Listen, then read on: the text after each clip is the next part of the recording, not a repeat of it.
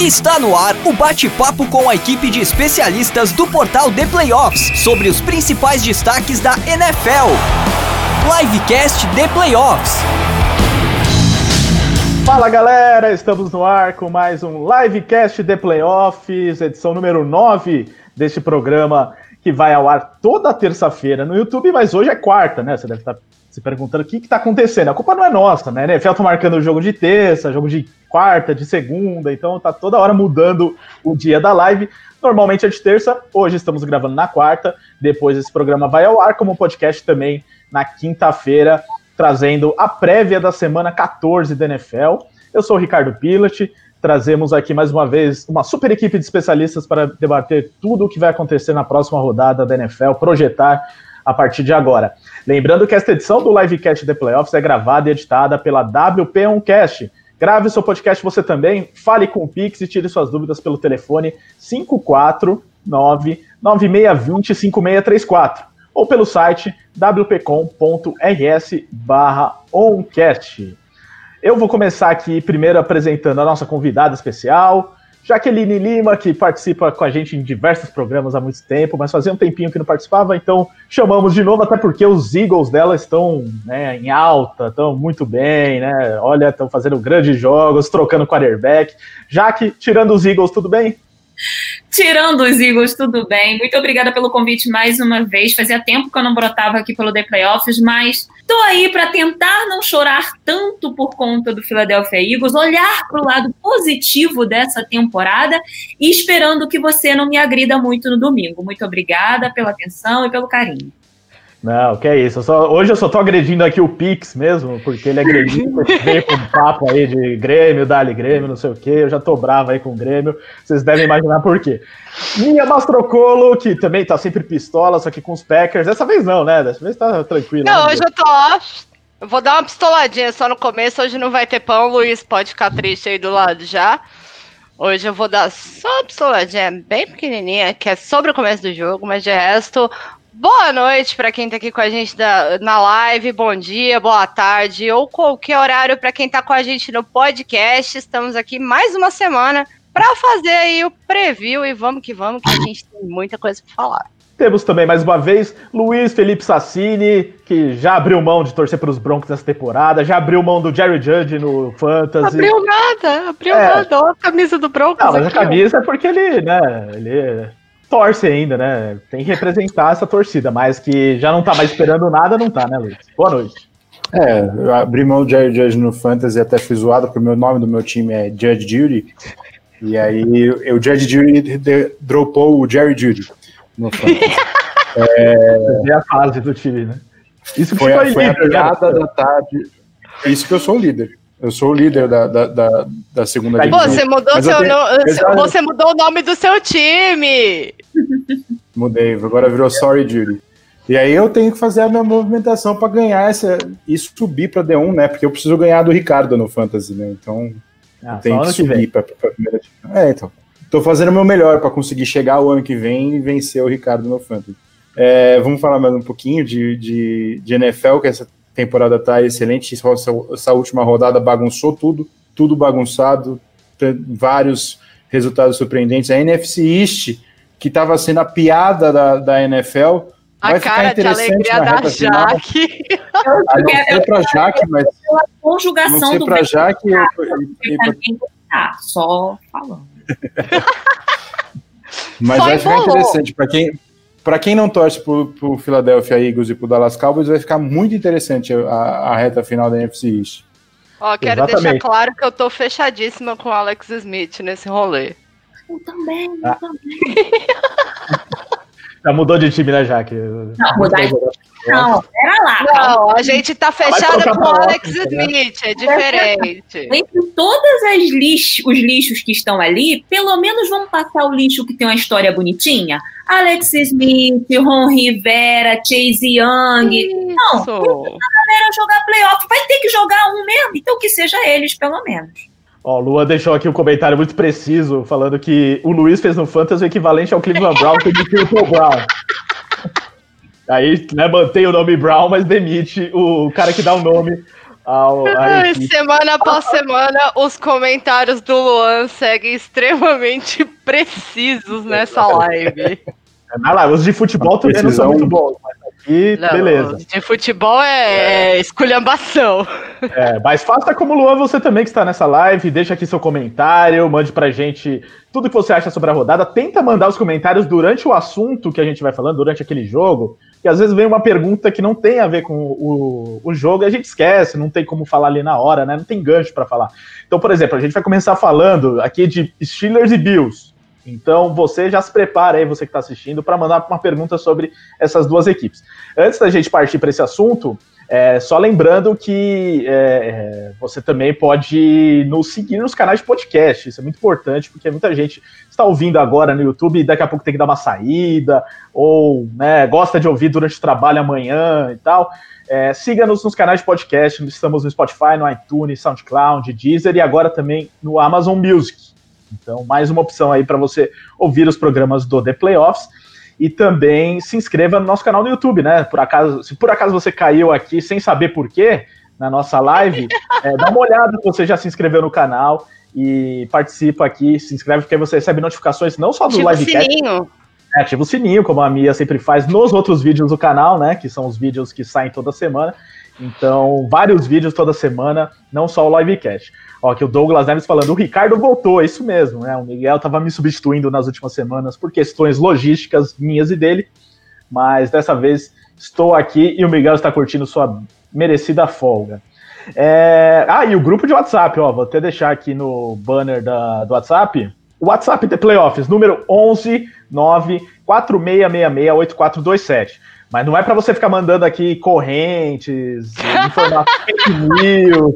Esse número é para você entrar nos grupos de NFL do The Playoffs, com outros leitores, galera que gosta de NFL. Manda mensagem, a gente está online agora. Manda mensagem falando, ouviu o livecast, seja ao vivo, seja no futuro, na versão podcast. Diz que ouviu, pede para entrar no grupo de NFL que a gente te adiciona. Aí você passa o dia inteiro falando de NFL com seus amigos, tá? Vou deixar aqui um pouquinho esse número e você manda lá sua mensagem. Bom, vamos lá então, começando a falar dos jogos da semana 14 da NFL, que eu ia dizer que são já 16 jogos nessa semana, né? Então acabaram as byes de todo mundo, por isso a gente tem bastante jogo para falar, e vamos começar, como eu disse, com Steelers e Bills, um jogo aí muito interessante dessa rodada, porque os Steelers perderam, enfim, a primeira partida na temporada, e a gente não achava que seria contra o Washington Football Team, né? Apesar de a gente ter enaltecido aqui a história do Alex Smith e tudo mais, a Jaque tá dizendo que achava. Então ela que vai começar falando, mas eu tava mais, Jaque, achando que podia perder pro Bills. Inclusive tem aposta minha no Washington semana passada, tá? Cara, todo mundo achava, menos a gente. Menos vocês duas, né? É o típico jogo trap, Ricardo. Sabe qual é? O Steelers estava vindo de uma sequência de jogos adiados, um monte de confusão, ia pegar um time que pode ter seus problemas no ataque, mas o Washington, os compadres, eles têm uma defesa eficiente. E a gente sabe que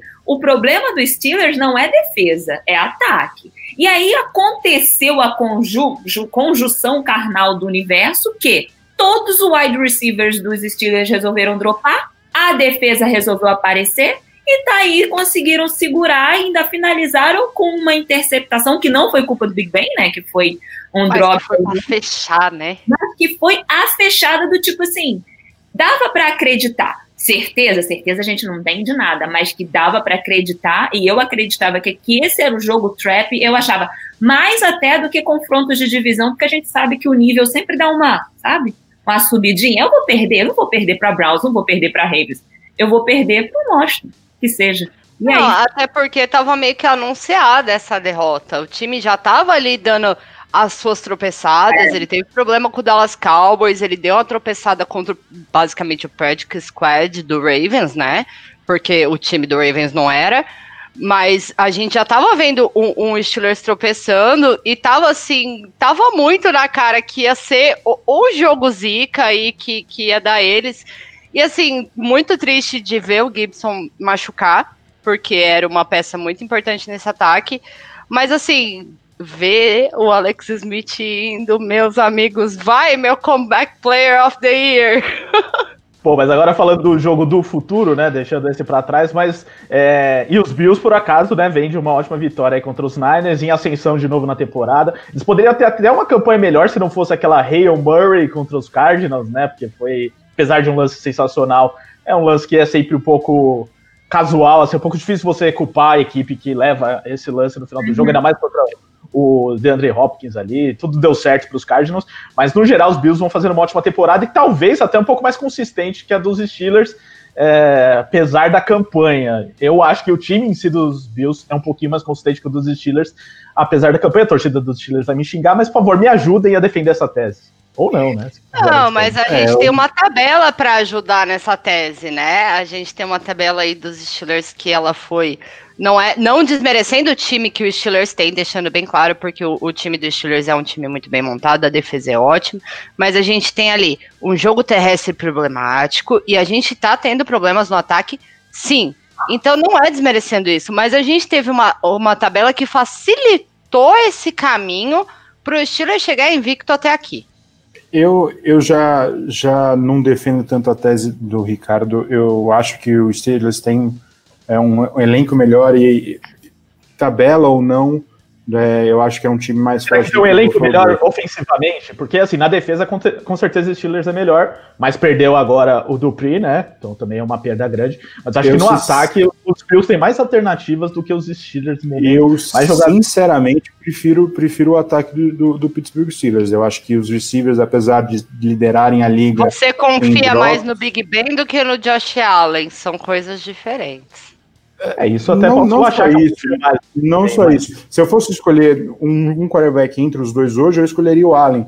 Mas o que eu acredito é que há peças mais fortes no ataque dos Steelers. O grupo de wide receivers dos Steelers sim lidera a liga em drops, mas se eu for pegar Deontay Johnson, James Washington, Juju Smith-Schuster, Chase Claypool contra Stephon Diggs, Cole Beasley e John Brown, eu prefiro do Steelers, mas o Gabriel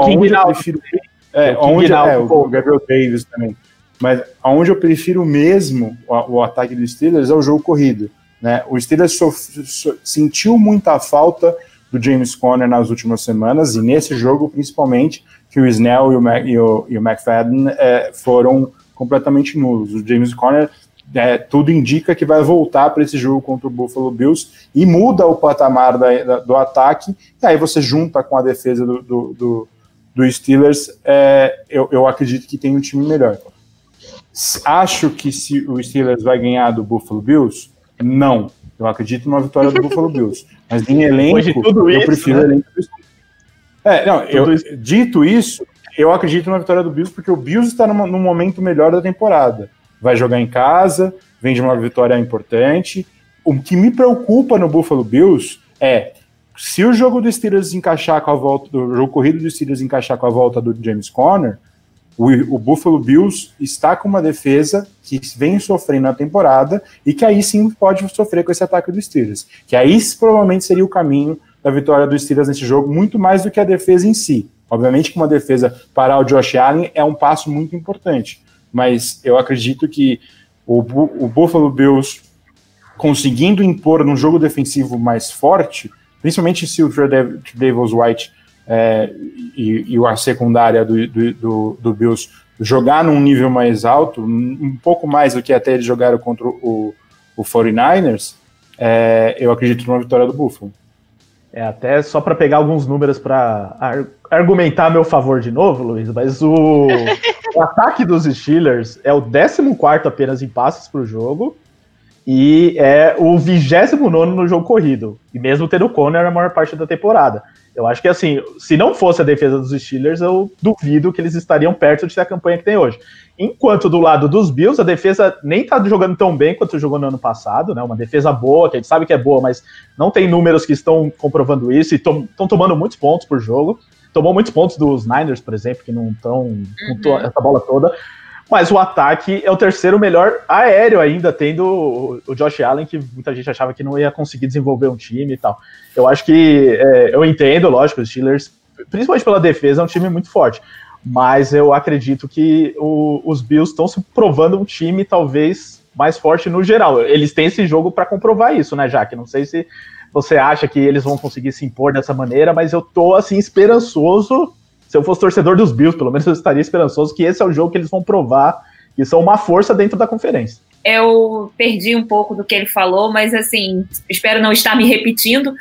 Eu acho os Bills um pouco mais equilibrado do que o time dos Steelers, apesar dos Steelers terem peças mais contundentes. A gente tem um TJ Watt na defesa, a gente tem um Claypool no ataque, a gente tem um James Conner. Mas quando você pega todo o setor, eles são mais equilibrados, os dos Bills, do que o dos Steelers, ao meu ver. E assim, eu vi que a Mia falou isso com relação à agenda dos Steelers, eu fujo um pouco disso, porque nessa temporada em específico, a gente não tinha muita certeza da força nem da fragilidade de ninguém. Sem pré-temporada, com pouco tempo de treino, então assim, todo jogo poderia ter sido um jogo muito diferente. Então, a gente sabe que alguns times estão melhores estruturados, mas qualquer um poderia ganhar qualquer jogo. A real era essa. Eu vou até usar um exemplo aqui que a gente vai falar deles, dos Patriots. Todo jogo que eu acho que os Patriots vão perder, eles ganham. Todo jogo que eles vão ganhar, eles perdem. É isso. Eu não sei mais, entendeu? Tem vários times assim, né? Não, Vikings é outro, que todo jogo que eu olho assim, eu fico, Vikings, você tá querendo se arrumar, ir pra playoffs, aí vai lá e toma. Aí, não, Vikings, esse time aí você não vai ganhar, aí vai lá e toma em cima do Packers. Eu fico, gente, o que tá acontecendo? Por favor, me ajuda, sabe? E eu acho que os Steelers, e por conta disso não dá pra contestar a agenda dos Steelers, mas nesse jogo em específico, eu acho que junto o momento e o equilíbrio maior dos Bills e o cagaço que os Bills estão dos Dolphins, eles não vão deixar essa vitória passar. Porque isso. Tem uma briga real na divisão. Os Steelers não. Os Steelers tá ali. É o Browns, né, gente, que tá ali na cola deles, e os Ravens que estão aí muito mais ou menos. Já Dolphins e Bills estão realmente numa briga de que qualquer um que escorregar pode dar mole pro outro passar. E aí eu acho que eles vão... Ainda mais com um Belichick querendo grudar ali na rabiola, né? Porque o Belichick tá querendo levar pros playoffs também. Então, assim, eles estão precisando provar que eles são a força da divisão, porque o Dolphins mostrou que é um time que tá fechado e que vamos que vamos. Aliás, um time fechado, eu falei assim, o time tá tão fechado que na briga de domingo até o Brian Flores entrou na treta. Então, assim, o vestiário tá fechado mesmo. Mexeu com um cavalo, né?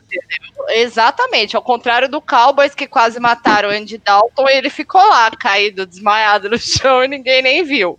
Então, a gente tá vendo um Dolphins que tá aí querendo correr e falar, a gente tá aqui, vocês vão ter que brigar com a gente. E o Buffalo vem no momento que ele precisa se provar. Então, assim, eu acho que eles vão encher o saco dos Steelers, sim, e acredito numa vitória. Esse jogo vai ser bem legal, inclusive é o Sunday Night Football da rodada, né? Então, promete bastante. Ia falar alguma coisa, Jaque? Não, eu só falei que amém, né? Porque a gente tem tido uns meio duvidosos, aí a gente vai ter um que eu acho que vai ser bem bom. O Luiz disse que adorou o último. Pô, apesar da derrota, eu saí satisfeito da partida. Ter segurado o Kansas City Chiefs foi um jogo interessante. Só respondendo o Edson, o Dupri tá fora da temporada, tá? Ele não volta mais essa temporada. Ele entrou no começo do mês, né? Na Injury Reserve, não foi? Não, acho que foi na semana passada. Esse acho que foi o primeiro jogo. Esse jogo contra o Washington foi o primeiro jogo contra ele machucou na quarta-feira passada contra os Ravens. E aí ele foi lesão de ligamento no joelho, então é só ano que vem mesmo, não tem jeito. Só ano que vem. É uma perda gigante aí para os Steelers, justamente pelo que a gente falava, né? Do quanto a defesa dos Steelers vem levando o time a vencer jogos nessa temporada. Bom, palpite para fechar então, pelo que eu entendi, Luiz é Bills. A Jaque eu não tenho certeza, mas é Bills, Jaque, pelo que eu entendi? Bills. Isso. E a Mia também. Então hoje todo mundo Bills, eu também. Fechadíssimos com o Josh Allen nesse rolê. Já vi que a gente vai acontecer, né? Vai ser 4 no mesmo time. 4 no mesmo time contra o Big Ben, que deve estar ouvindo nesse momento. Logo no primeiro jogo da live. Tá aqui olhando e falando, nossa, vou humilhar os 4. Nossa, com certeza. Não, e não é nenhuma surpresa se isso acontecer também, não é nenhuma zebra, né? É apenas o que a gente acha pelos momentos das equipes. É apenas a gente zicando alguma coisa. Como disse a Jaque, não tá dando muito para fazer prognósticos nessa temporada, assim, que a gente cai da cadeira a cada momento e a cada rodada. Vamos para outro jogo aqui muito legal. Daqui a pouco tem o nosso jogo aqui, Jaque, Saints e Eagles. Mas antes vamos falar de um que é um pouquinho mais equilibrado, em teoria. Ravens e Browns, né? Já que a gente falou dos Browns e da briga pela divisão norte, é um jogo muito legal também dessa rodada, Monday Night Football.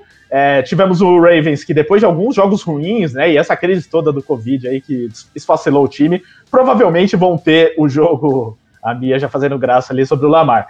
Provavelmente os Ravens vão ter um time quase completo para valer, enfim, contra os Browns, né? Então é a hora deles, né, voltarem com tudo, e vem de vitória, né? Deram sorte com a tabela agora de pegar os Cowboys, né? Que é o melhor adversário para sair da crise. Tem outros, né? Mas os Cowboys são bons para isso.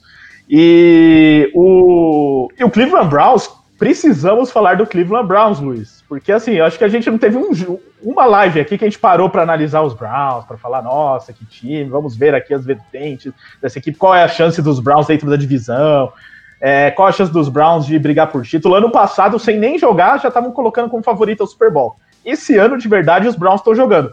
Como que você vê os Browns chegando para esse jogo contra os Ravens, sendo que eles já perderam o jogo para os Ravens no começo da temporada? Ninguém aqui nunca criticou o menino padeiro, tá? Eu mesmo já fiz algumas. Eu acredito que eles chegam num momento muito bom. A verdade é que a defesa dos Browns é muito boa e o Stefanski mostra ter sido uma bela contratação como head coach. O que me preocupa para Cleveland nessa partida é o roteiro Baker Mayfield, que a gente sabe que acontece. Quando o Mayfield começa a se sentir muito bem com as vitórias, ele vem e entrega um desastre. Tem sido muito isso que acontece com o Cleveland Browns. A diferença é que normalmente o Baker entregava vitórias contra times horríveis, e aí ele jogava muito, se achava muito, e aí ia jogar contra um time bom e tomava na cabeça. A diferença é que nessa vez eles venceram um time excelente. Fizeram uma grande partida contra o Tennessee Titans.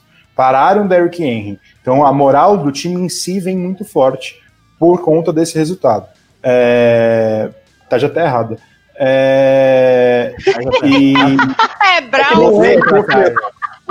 Eu tô olhando aqui, eu tô falando do Browns, tá Steelers escrito aqui, acho que eu tô falando. Voltamos. Só adendo, você limitar o Derrick Henry a 60 jardas, meu amigo. A defesa, principalmente o front seven de Cleveland, é muito forte, né? Myles Garrett, Olivia Vernon, Adrian Claiborne, eu vou esquecer o nome do linebacker agora, mas é um bom linebacker. Tem o Denzel Ward, tem o Kendall Joseph, fez um excelente jogo.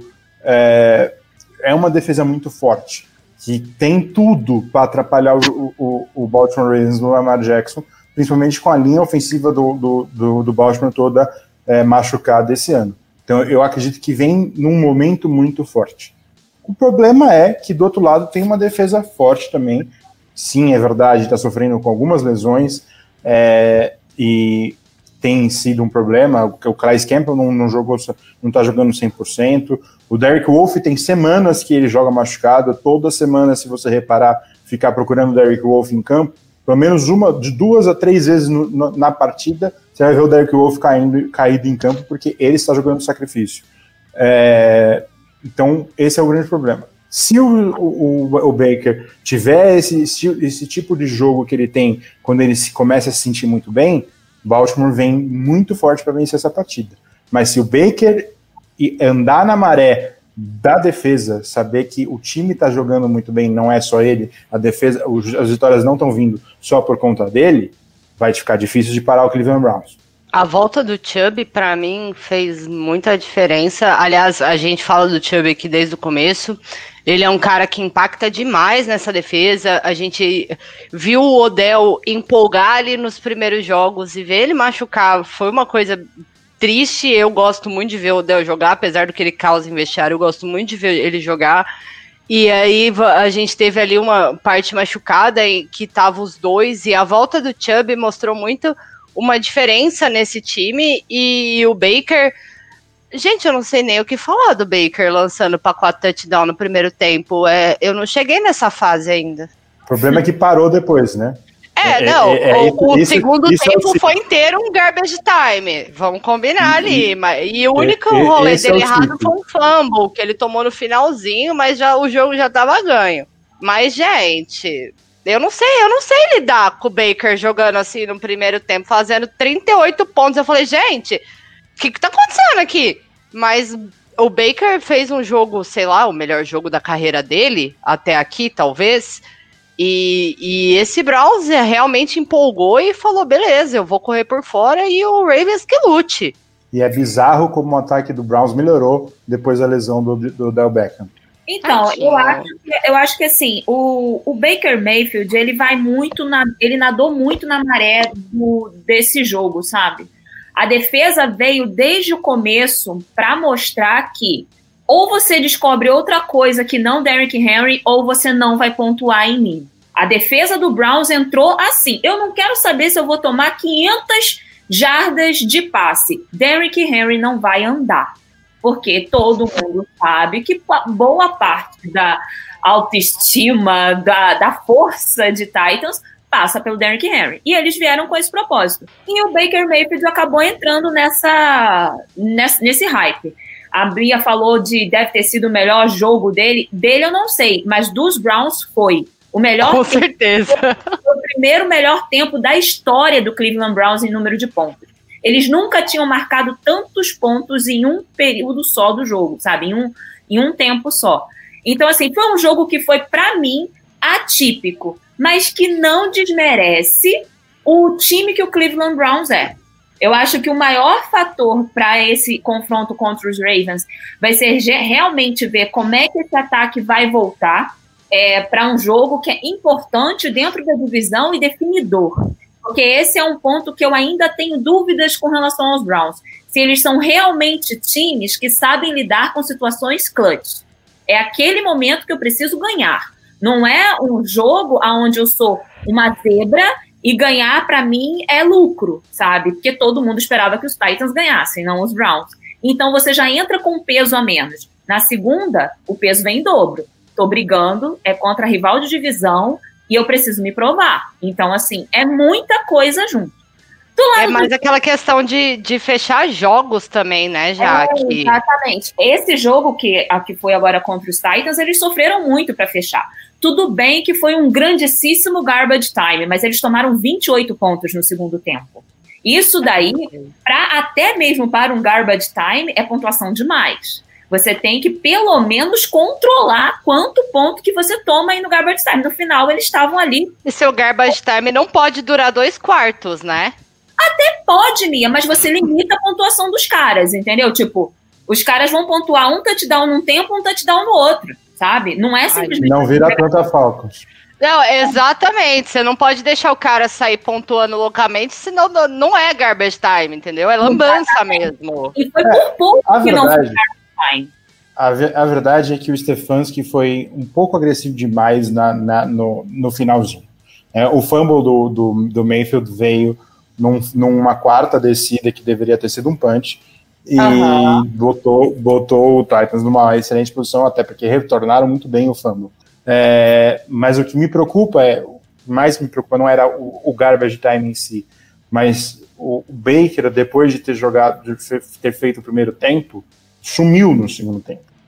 É aquela história de ele se empolgou demais e desapareceu no segundo tempo.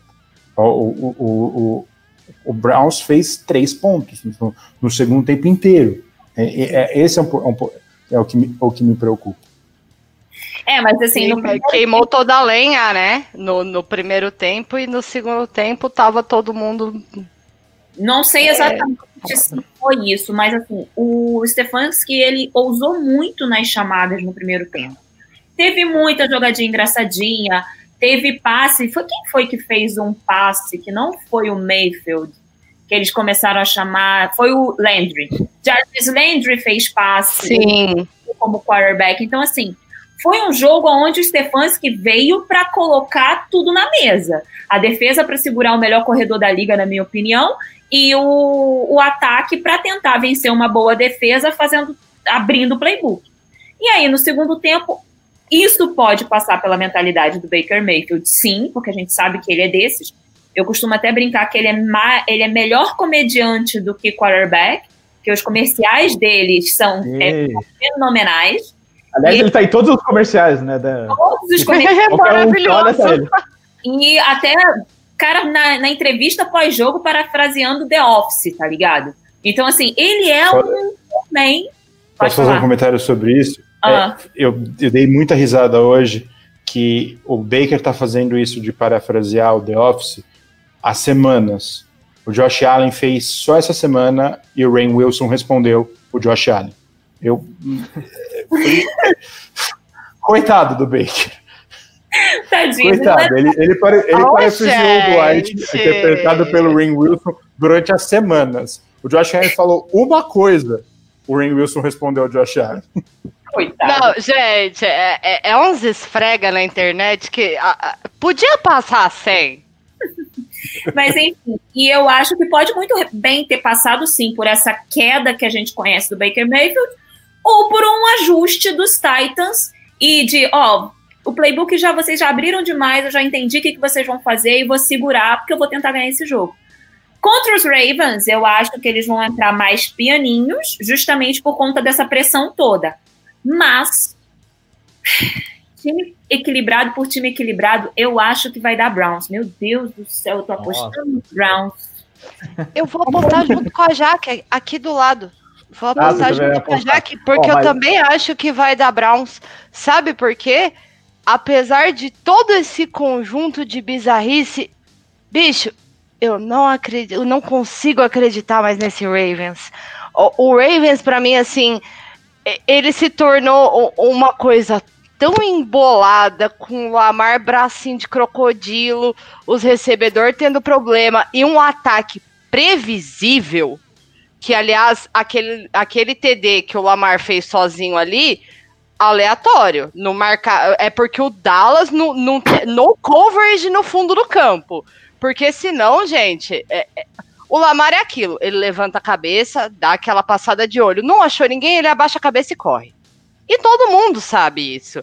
E agora, o Ravens tá batendo nisso. E eu acho que o Browns tá aí, engraçadinho, na malemolência, abriu o playbook, gostou da brincadeira e que pode aí levar, assim, essa vitória. Não desculpa decepcionar, gente. Eu já apareci com a jersey do Joey Flacco do Ravens aqui. Você tá decepcionado comigo, colega? Mas ali sim é uma decepção, né? Mas, ô Luiz, você vai dar seu palpite também? Só lembrando aqui, eu falei, né, que os Ravens ganharam dos Browns no começo da temporada. Eles ganharam de 38-6. É bom lembrar disso daqui. Uhum. É bem difícil que isso se repita, mas, assim, confronto de divisão, das 3 derrotas do Browns na temporada foram para adversários de divisão, perderam para Steelers e Ravens. Então eles têm que se provar diante desses jogos, né? Então, como eu disse, né, eu quero dar essa na temporada de MVP do Lamar, o Browns foi quem acabou com a gracinha do Ravens logo de cara. Mas já faz muito tempo. E aí, Luiz? Eu aposto. Mas relembrar é viver, Ricardo. Calma, Mia. Agora é Luiz. Como a Mia disse, eu não consigo acreditar, não estou acreditando muito nesse Baltimore Ravens. Muitas lesões, principalmente na linha ofensiva, que é algo muito importante quando você tem o Lamar Jackson como quarterback. Tiveram um excelente jogo contra o Dallas, é verdade, mas o Dallas não soube defender a corrida. Né? Não foi só o Lamar que correu. Dobbins correu muito, Edwards correu muito, o Mark Ingram teve pouca chance, mas quando entrou também conseguiu fazer um estrago. Isso não vai acontecer contra a Cleveland. Está falando de um time que parou o Derrick Henry uma semana atrás. Eu acho muito difícil o Baltimore conseguir mais de 200 jardas terrestres, 250 jardas terrestres, como fizeram contra o Dallas em Cleveland. Eu tenho que apostar no Cleveland Browns, até por causa do momento. Muito bem, Baltimore Ravens, lembrando, o melhor ataque terrestre da NFL. Aí é mais difícil parar vários corredores ou parar só o Derrick Henry. Vamos ver na prática o que o Cleveland Browns faz, mas tem um torcedor aqui do Baltimore Ravens. Lembrando que no jogo de ontem do Ravens, o Lamar teve 107 jardas. Tá bom, né? De passe, total. De passe? Não, você quer correndo com a bola. Não, meu bem, é de passe, total. Então, tem alguns jogos... Correndo, ele teve bem mais. Ele teve muitos jogos assim ano passado também, né? Que esse ano não tá encaixando nenhuma coisa nem a outra, assim, não tá rolando aquela dinâmica completa, né? A verdade é que o Lamar, ele não consegue lançar, cara. Ele lançando pra mim, uma das coisas mais bizarras. Se ele soubesse lançar, pra mim, ele ia ser o melhor quarterback dessa liga. Mas aí, nesse quesito, ele virou previsível por só baixar a cabeça e correr. Ele não consegue lançar direito. Você vê ali um outro passe em profundidade, mas a maioria dos passes dele são laterais. E mesmo assim dá problema. Então, então eu sigo com Kyler Murray melhor que o Lamar. A gente tem que fazer uma discussão, na verdade, qualquer hora, que é sobre aquele draft de 2018, qual dos três é melhor, né? Entre Baker, Lamar e o Josh Allen, né? Que era todo renegado na época. E agora todo mundo renegado. Agora o Luan Araújo, que falou no começo da live, ele vai querer falar que é o Sam Darnold, né? E vai ficar um pouquinho difícil a discussão para o Luan. Bom, já falamos desses jogos, vamos passar para o jogo que importa. Jaqueline, falar aqui, até travou a live dela, o vídeo dela enquanto a gente fala, mas daqui a pouco ela volta. Saiu correndo. A hora que ia falar do Jalen Hurts, ela já fez que nem o Jalen Hurts, né? Foi correr, que é a especialidade dele.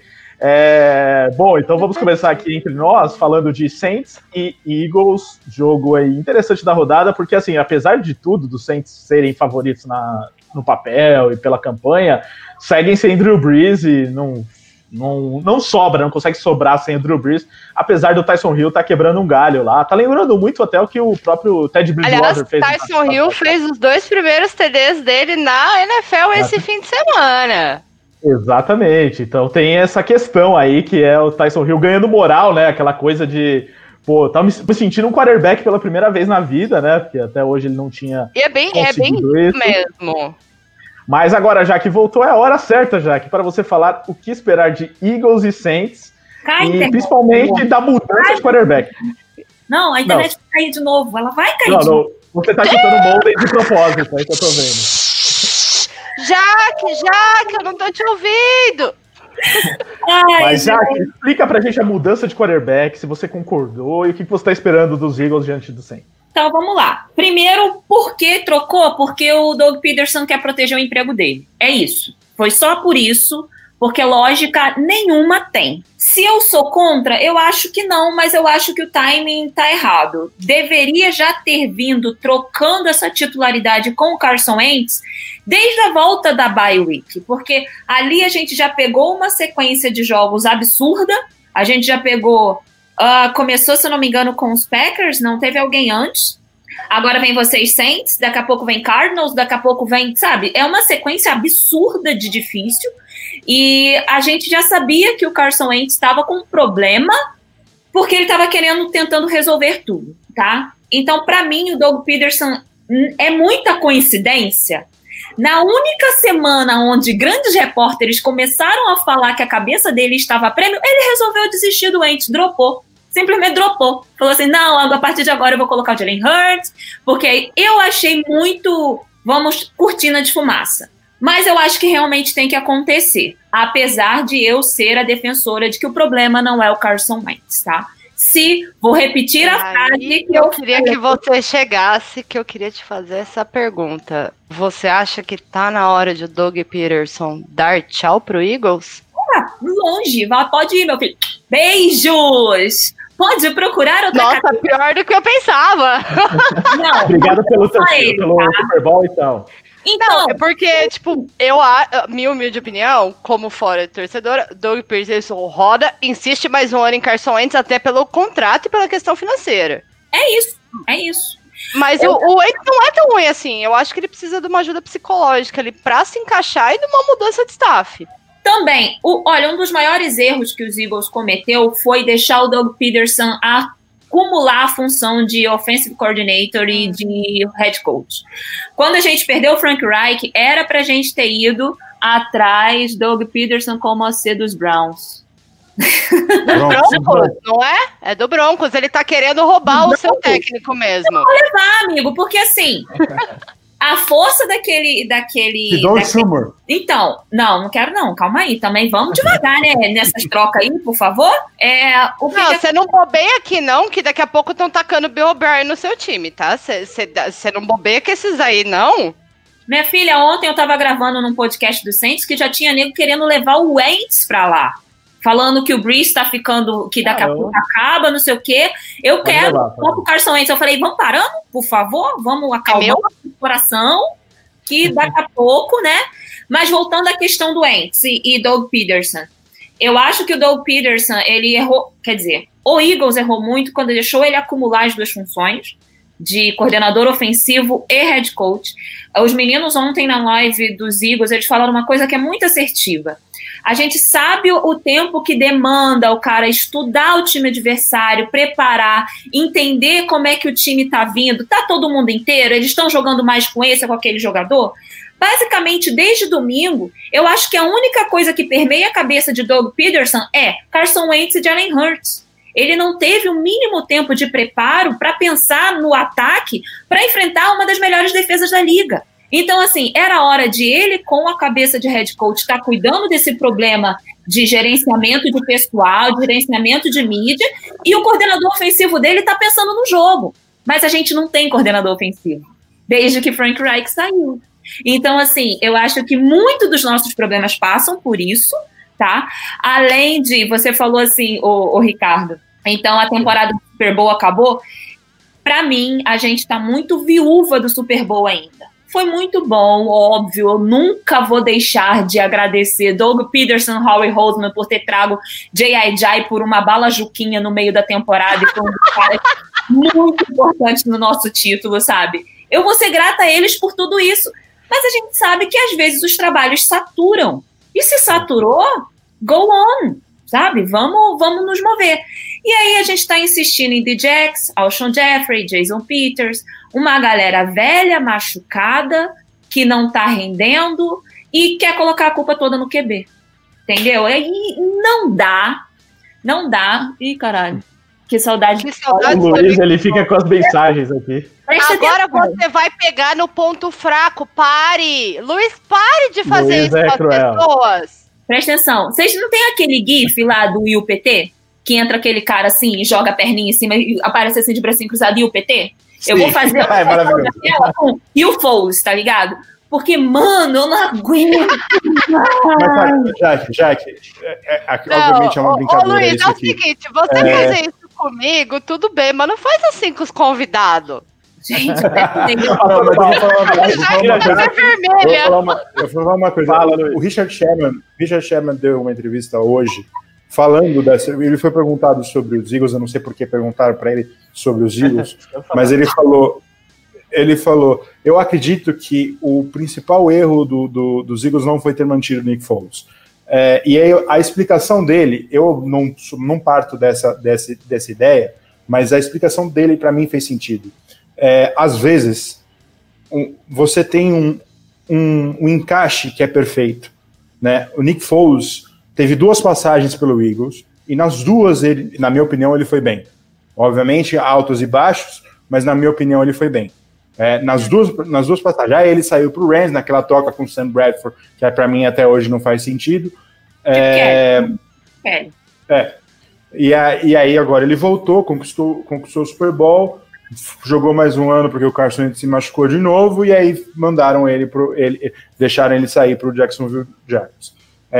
A situação, que nem o Richard Sherman falou, às vezes a situação é tão perfeita, o encaixe do Nick Foles no sistema do Peterson e no sistema do Philadelphia Eagles era tão perfeito que talvez tenha sido um erro de você só deixar o Foles ir embora sem ver como o Carson Wentz estaria após todas as lesões. Esse foi o grande problema. Se o Foles ficasse, eu acredito que o Carson Wentz ainda seria o titular e o Foles teria que ficar no banco. O problema é que era muito difícil manter os 2 quarterbacks juntos, porque o Foles estava merecendo grana. Aí sim, é verdade, o Foles foi para Jacksonville, não conseguiu nada, em Chicago está sendo um desastre, mas é aquela situação. o Foles funcionava nos Eagles, e eu falei isso quando naquela off-season, quando falava quem vai contratar o Foles, eu falava, quem contratar o Foles vai cometer um erro, porque o Foles estava certo no Eagles, fora de lá ele não é. Vou contra-argumentar o Sherman e você nessa situação. Nick Foles realmente tem um encaixe bom com o Philadelphia Eagles, eu nunca vou negar isso, dentre altos e baixos.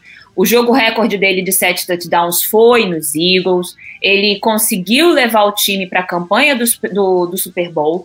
No ano seguinte, ele ajudou, porque o Wentz também jogou aquela temporada alguns jogos, de novo fomos aos playoffs e a gente chegou a ganhar dos Bears naquela bola doink lá, e caímos para o Saints na rodada do Divisional.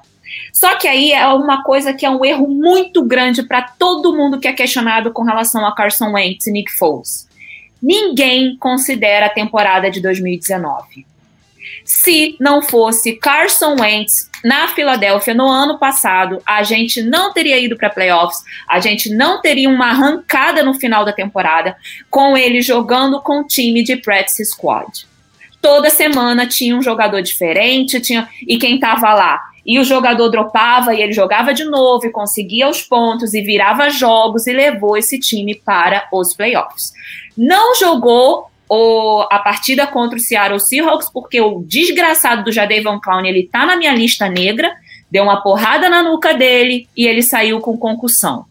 Então, assim, é muito fácil você ignorar as coisas boas que Carson Wentz fez e lembrar do Nick Foles, porque o Nick Foles deu o Super Bowl. Ai, gente, não é ingratidão, mas é realidade.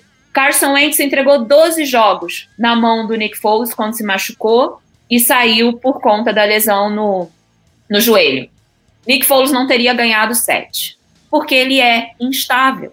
Então, assim, se não tivesse tido a campanha de 12-1, provavelmente a gente não tivesse nos playoffs, o Nick Foles não teria a chance que teve e não teria uma estátua na frente do Lincoln Financial Field, sabe? Então, assim, não é desmerecendo o Nick Foles, mas também não é cruel esquecer que Carson Wentz fez a campanha da corrida para o Super Bowl e ano passado ele carregou aquele time capenga sozinho.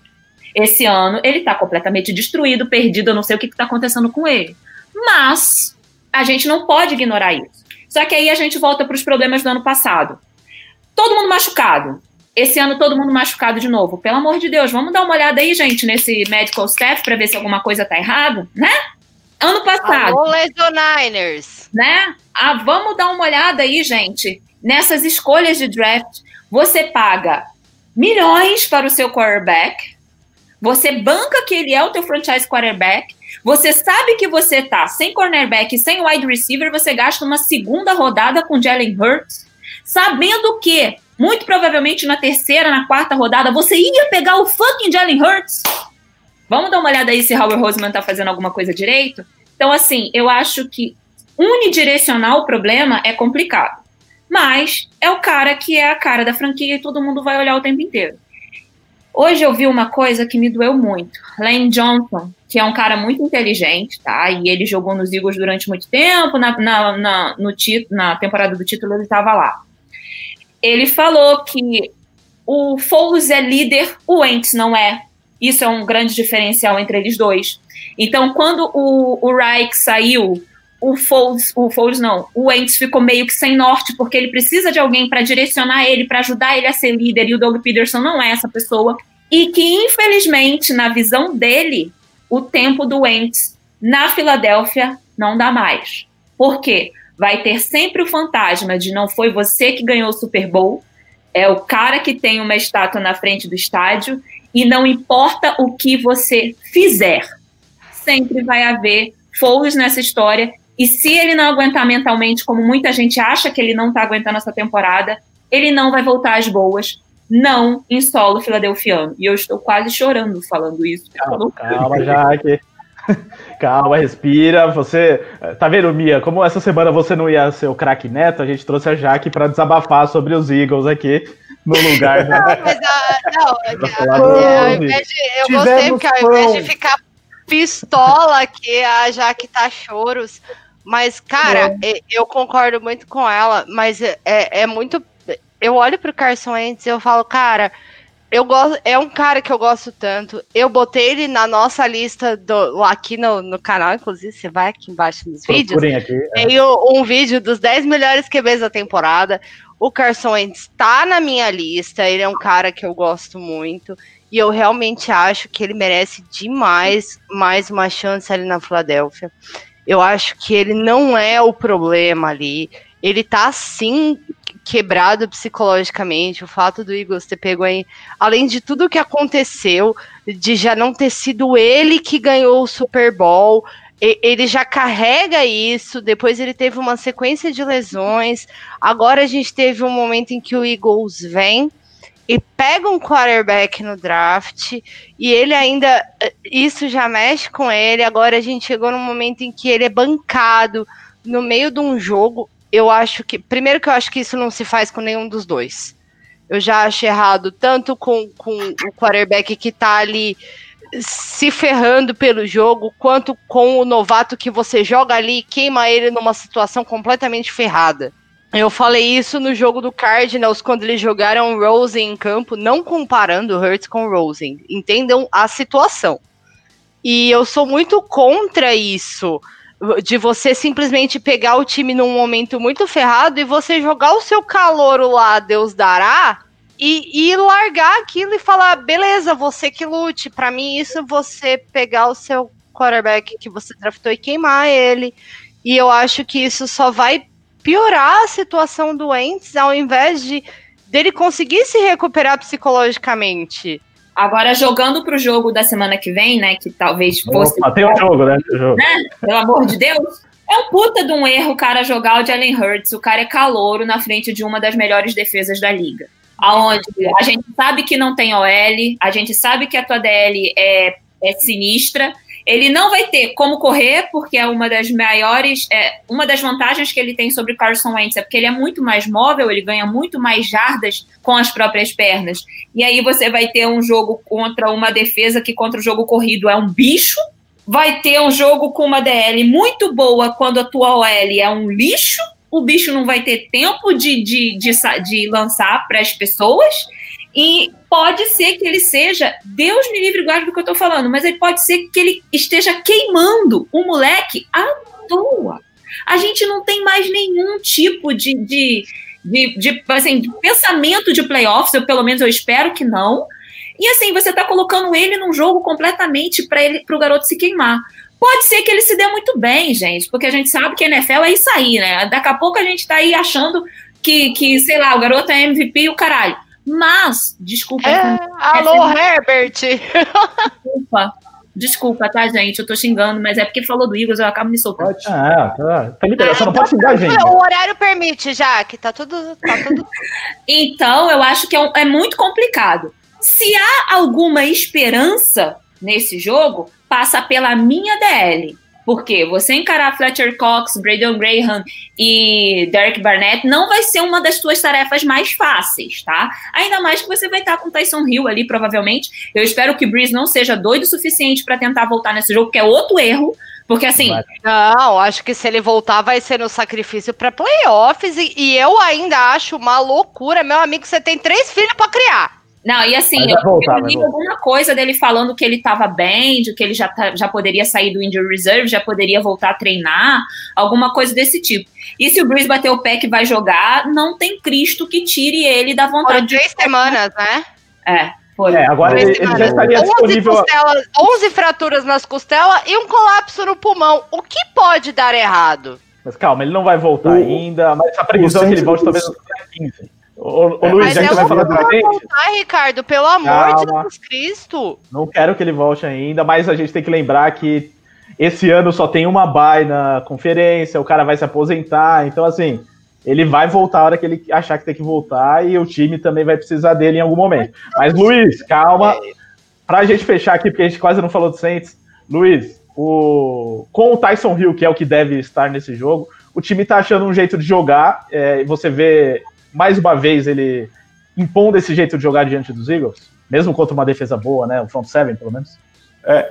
Na verdade, o Saints desse ano, o Saints de 2020, guardado as proporções, me lembra muito o Denver Broncos de 2015. A mesma história. QB machucado durante a temporada, entra o reserva, e eles acham uma forma de jogar e conseguem ganhar. E eu acho que é exatamente do mesmo jeito que Denver tratou o Peyton naquele ano, né? Até por isso que eu estou com essa camiseta. Do mesmo jeito que o Denver tratou o Peyton naquele ano, o Brees tem que ser tratado igual. O Brees não pode voltar a hora que ele quiser. O Brees não pode voltar a hora que ele quiser. O Brees, a volta do receber o anel, tá ligado? Nos playoffs, preferencialmente com o bye. E ele só volta na temporada regular, exatamente como aconteceu com os Broncos. Só volta se o Taysom Hill ameaçar a bye do Saints, que foi o que aconteceu com o Denver. Denver conseguiu ganhar alguns jogos, ganhou um jogo inacreditavelmente com o Brock Osweiler no overtime em cima do Tom Brady, e aí ele chegou nas semanas finais, perdeu pro Oakland, e tava para perder pro Los Angeles Chargers, que perderia a bye. O Peyton também entrou lá, resolveu, ganhou dos Chargers e pegaram a seed 1, pegaram o bye. O Peyton teve tempo de se recuperar da forma que deu para jogar os playoffs. Essa é a receita do New Orleans Saints. Eles têm que aproveitar que a defesa está jogando muito. Tem que aproveitar que o Davenport finalmente está mostrando por que foi escolhido na primeira rodada. Eles têm que aproveitar a sua secundária. Eles têm que aproveitar essa defesa. E jogar com o Taysom Hill, que tem achado formas de ganhar. O Taysom Hill não é o futuro da franquia. Se você acha que o Taysom Hill vai ser o futuro da franquia, do mesmo jeito que teve só torcedor... ele acha que ele é o futuro do mesmo jeito que teve torcedor dos Broncos naquele ano achando que o Brock Osweiler era o futuro e depois o Texas cometeu o erro pela gente, o Taysom Hill não é o futuro da franquia. Mas ele é o cara que tem que liderar esse time a first seed e o bye. Bom, falamos demais desse jogo, gente. Acho que foi a maior prévia da história aqui da Livecast, de um único jogo. Acho que todos vão Saints aqui depois de tudo isso posto, né? Tá no nosso palpite.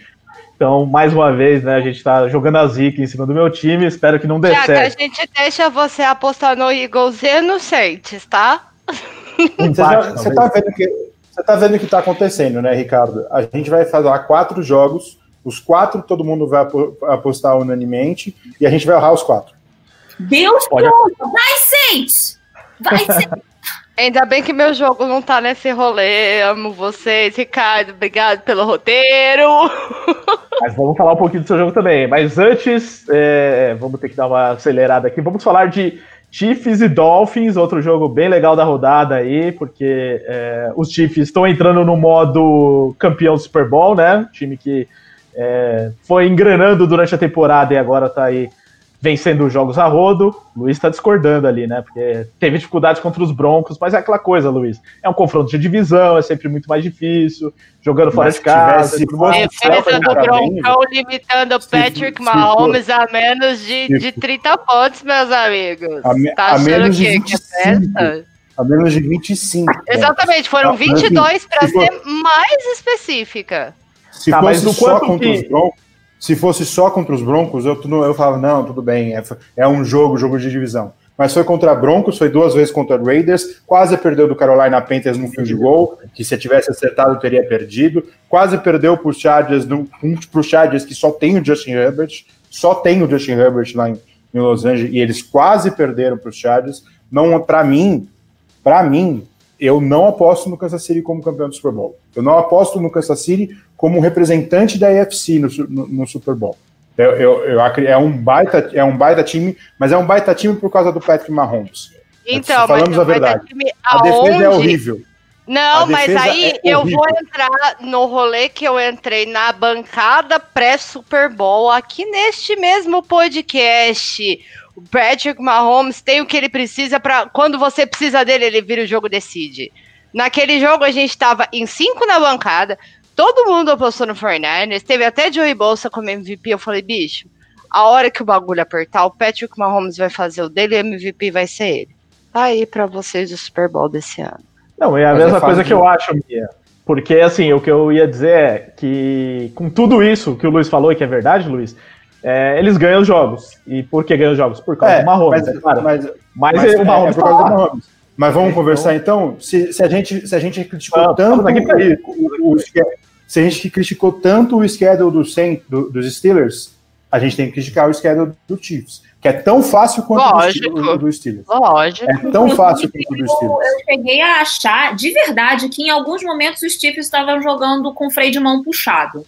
De que eles sabiam tanto que eles estão ali, a capacidade Mas deles, sim, que nem precisava. Eles só entraram para ganhar a hora que necessitou. Só que aí, por exemplo, no jogo que eles perderam contra os Raiders, eles demoraram muito para virar a chave, entendeu? E aí acabou dando aquele problema que deu. E a sensação que eu tenho dele de que os Chiefs não vão para o Super Bowl, a minha é um pouco diferente. Eu tô achando essa temporada tão atípica que eu acho que sim, os Chiefs podem fazer um jogo ruim no playoffs contra um Colts da vida, que é um puta de um time, querendo ou não, que é um time muito bem treinado, que tem uma defesa muito boa, perde um jogo, acabou o sonho, entendeu? Então, assim, os playoffs realmente desse ano eu estou enxergando dessa forma. Pode ser que a gente tenha alguma surpresa por conta da instabilidade de todos os times. E o Chiefs tem um grande problema, defesa. Se o Tua tiver num dia legal e a defesa dos Dolphins tiver num dia bom e os special teams também, esse jogo vai ser páreo duríssimo. Por quê? Vai ficar dependendo de Patrick Mahomes fazer a magia dele. Mas o negócio é que ele faz, Jaque. Então, e se a gente não pode ficar trabalhando sempre, entendeu? Eu acho isso eu concordo plenamente com você, que você não pode ficar apostando nisso sempre. Mas o Mahomes é um cara muito acima. Sim, então ele é um cara que quando chama na tincha, ele chama o time com ele. Ele tem aquela liderança, ele chama o time com ele e ele tem aquela capacidade de virar jogos. Então, assim, eu acredito real no Mahomão da massa. Bom, mas como ainda aqui é a prévia da próxima rodada e não do Super Bowl, para esse jogo, o que o Miami Dolphins pode ter aprendido com esse Denver Broncos na última rodada ou com outros adversários para tentar limitar o Mahomes? Porque eu acho que uma questão para os Dolphins é que o ataque não está fluindo, né? O Tua ainda não veio, não jogou daquele jeito que a gente esperava e precisa que o ataque marque muitos pontos, né, Luiz? Esse é o grande ponto. Esse é o motivo que eu não acredito numa vitória do Miami Dolphins nessa partida. O Dolphins tem a defesa para atrapalhar o Mahomes e o ataque com os Chiefs, principalmente porque o ataque, os Chiefs têm sofrido mais em jogos em que o jogo corrido não encaixa. E contra a defesa dos Dolphins, eu acredito que vai ser novamente. Le'Veon Bell até agora não mostrou porque foi para o Kansas City Chiefs. Desde a chegada do Le'Veon Bell, o Clyde Edwards-Helaire caiu muito de produção. Ele estava sendo, para mim, no começo da temporada, um dos principais rookies do ano. Chega a Bell, caiu. E eu acho que vai acontecer... E o Bell não subiu, né? Isso que é o pior. Né? Exato, e o Bell não subiu. Não teve essa ascensão do Bell. E meio que quase matou o jogo corrido dos Chiefs. E é aí que encaixa o problema quando você deixa sem o jogo corrido e o Mahomes tem que ficar forçando o passe o tempo inteiro. A defesa do Dolphins tem peças para marcar Tyreek Hill e Travis Kelce, que são as duas principais armas. Hardman é ok, Watkins já foi um excelente recebedor, tem mais o Pringle, às vezes aparece, mas se você for depender desses três jogadores para o Mahomes encontrar, esquece. O Mahomes não vai encontrar. As armas são Tyreek Hill e Travis Kelce. O problema é que o Hill é uma desgraça e o Kelce é uma desgreta. Só que talvez o Miami tenha a melhor defesa possível para marcar esses dois jogadores. Sim, isso eu concordo com você. A defesa está incrível. Jalen Howard, Byron Jones, Kyle Van Noy, tem muitas peças nessa defesa. Essa defesa pode atrapalhar. E a gente tem uma defesa muito bem treinada, né? Exato. E não só uma defesa, o Special Teams também, porque o time de Special Teams de Miami é excelente em marcar pontos. São peças que... É aí que mora a minha esperança. Porque é óbvio que eu quero ver o Chiefs perder, tá, gente? Porque eu sou dessas, eu torço pro cara que não tá... que é o azarão. A gente aqui é justiceiro dos pobres e oprimidos. A gente quer ver todo mundo feliz. Eu tenho a mesma impressão que o ataque vai sofrer muito para pontuar, mas se o Special Teams conseguir contribuir com isso, teremos um jogo. O grande problema é exatamente isso. O Special Teams pode fazer um grande jogo, a defesa pode fazer um grande jogo, mas não vai ganhar só com field goal. Não vai ganhar só com field goal, que é exatamente o que aconteceu com o Denver. Denver teve a oportunidade, chegou na primeira campanha, a linha de 10 jardas foi interceptado pelo Tyrann Mathieu. Aí para o ataque do Kansas City, anota um field goal, toma um field goal, aí finalmente um touchdown. Foram até acho que 3 ou 4 drives até o Denver marcar um touchdown. Aí perdeu o jogo. Se Denver começa touchdown em 3 drives enquanto estava parando o Mahomes, o Kansas City não voltava para o jogo. Ainda mais com a defesa do jeito que estava jogando. Só que isso não aconteceu, o ataque não flui. É a mesma coisa, se Miami pode começar parando o ataque do Kansas City Chiefs, mas se eles não marcarem 2, 3 touchdowns nos primeiros drives, esquece. Mas é aquilo, né? Você precisa do Mahomes fazendo pelo menos 30 pontos por jogo. Aqui, por exemplo, Fabrício Venâncio está dizendo que o Patrick Mahomenos vai amarenar nos playoffs. Eu não contaria com isso não, viu, Fabrício? Ai, gente, Mahomenos não, mas Bruno e Mahomes eu gosto. Olha, bom, a gente tem que falar de outros jogos aqui, então, depois dessa análise completa, alguém vai apostar nos Dolphins ou é só na torcida mesmo contra, Jaque? Eu vou no Torço Chiefs, muito. Contra, mas é só torcida mesmo. Vai eu e Luísa torcer juntinho, abraçadinho. Todos Exato. Contra os Chiefs. Torço muito, mas não tem, eu vou apostar nos Chiefs. Só tem um jogo no restante da temporada que eu vou apostar contra os Chiefs. É contra o time desse senhor aqui. Sim, porque... você não quer ir para RH, né, Luísa? A gente sabe como que é o rolê aqui.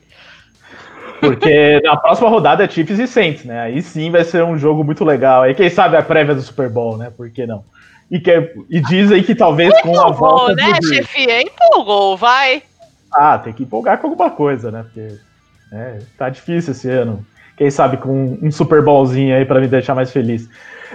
Bom, pessoal, agora a gente tem outros 12 jogos. Vamos falar deles mais rapidamente para a live render e acabar a tempo. Bom, uma pessoa, cada um de vocês eu vou chamar para falar de um dos jogos, e aí vocês comentam, quem quiser acrescentar algo, fique à vontade, levante a mão e fale, não tem problema. Então, começando aqui pela Jaque, que é a nossa convidada, e é melhor que você fale desse jogo, Jaque, porque Colts e Raiders, que envolve aqui time de Miguel Fortunato, time de Fernando, do Fábio, várias pessoas da nossa equipe. O quê? Volta aqui a plaquinha, Luiz. Não, é que o Luiz, ele é contra a live durar 1h30, ele fica tentando atrapalhar lá. Só o Miguel acaba lá. Na verdade, ele tá te cornetando gratuitamente, Rica, eu não deixava. Então, porque sou eu que tô aqui há 10 horas falando do Mahomes, falando do Eagles. Não, são vocês, tá com o pé de vocês. Mas mesmo assim, gostamos de conversa, de papo. Então, não sei se vocês já perceberam. Eu gostei desse comentário do chat. Bota ele na tela, Rica. Eu gostei desse comentário. A minha função nessa live é instigar o ódio em vocês dois e nos convidados. Não, na verdade, você já está conseguindo fazer o programa passar de 1h30, porque eu tô há 2 minutos tentando fazer a Jaque falar e você não deixa. Então você é o culpado disso. Mas já Mission accomplished. Colts e Raiders, jogo aí valendo muito, porque as duas equipes estão em confronto direto pelos playoffs, duas equipes um pouco instáveis aí, que conseguem vencer jogos quando a gente não espera, conseguem perder quando não espera. Raiders quase conseguiu o maior feito da temporada, que era perder para os Jets. Mas você crê num jogo tão ruim deles novamente aí contra os Colts e uma vitória fácil de Indianápolis? Eu acho que os Raiders vão até dar uma engrossadinha, mas não vai dar. Colts vai levar esse jogo muito por conta de tudo que envolve. O Colts sabe que eles não podem desgarrar em momento nenhum dos Titans. Esse ano, olha a heresia, a AFC está muito mais disputada do que a NFC. Então, todo e qualquer jogo que os times que estão ali na corrida para os playoffs do Wild Card, eles precisam ganhar para conseguir se manter. Eu sei que do lado do Raiders também é assim, porque o Raiders, querendo ou não, é o segundo colocado na AFC West, mas eu acho que por time equilibrado e por realmente ter um líder, né? Porque, gente, a gente tá falando de Frank Reich e John Gruden. Pelo amor de Deus, vocês me respeitam, não vamos colocar esses dois na mesma prateleira, tá? Eu acho que o Reich vai conseguir conduzir o time dele a uma vitória, que passa muito pelo seguinte: a defesa dele vai ter que trabalhar e o ataque vai ter que produzir ali o suficiente para se manter no jogo. Porque eu acho que tiltando o Derek Carr, ele não vai ter mais uma blitz de 6 homens numa Hail Mary como ele teve contra os Jets. Ele não vai conseguir virar esse jogo e eu acho que leva sim o Colts nessa semana. Deixa eu só fazer uma pergunta. Você sempre vai falar na ordem e o último vai estar jogando em casa? Quando eu falar, pode ser que não esteja na ordem, porque, né, às vezes no calor da emoção, mas eu vou tentar lembrar. Mas nesse caso, por exemplo, jogar em Las Vegas. Muda algo pra você? Muda nada não. Talvez muda pra eles. O site da NFL BR, ele alterou esse negócio e colocou o dono da casa como o primeiro time. Tem eu fui trollada pela NFL BR esses dias, tá? Tá. Bom, eu tô seguindo aqui a versão americana pra não ter erro mesmo. O jogo é em Las Vegas. Nesse caso, eu vou falando pra vocês onde é o jogo também. É sempre um fator, apesar de não ter torcida na maioria dos jogos. Tem um pouquinho em alguns, né? Mia, então, por favor, fale pra gente aqui do Thursday Night Football da rodada, pois temos o reencontro, né, de Patriots e Rams depois de 2 anos. Se naquele outro jogo a gente não queria se comprometer com o Fernando, o Fábio e o Miguel, aqui a gente tem, além de vários torcedores dos Patriots na equipe, tem o Fraga, né, que é o maior torcedor dos Rams no mundo e talvez um dos únicos.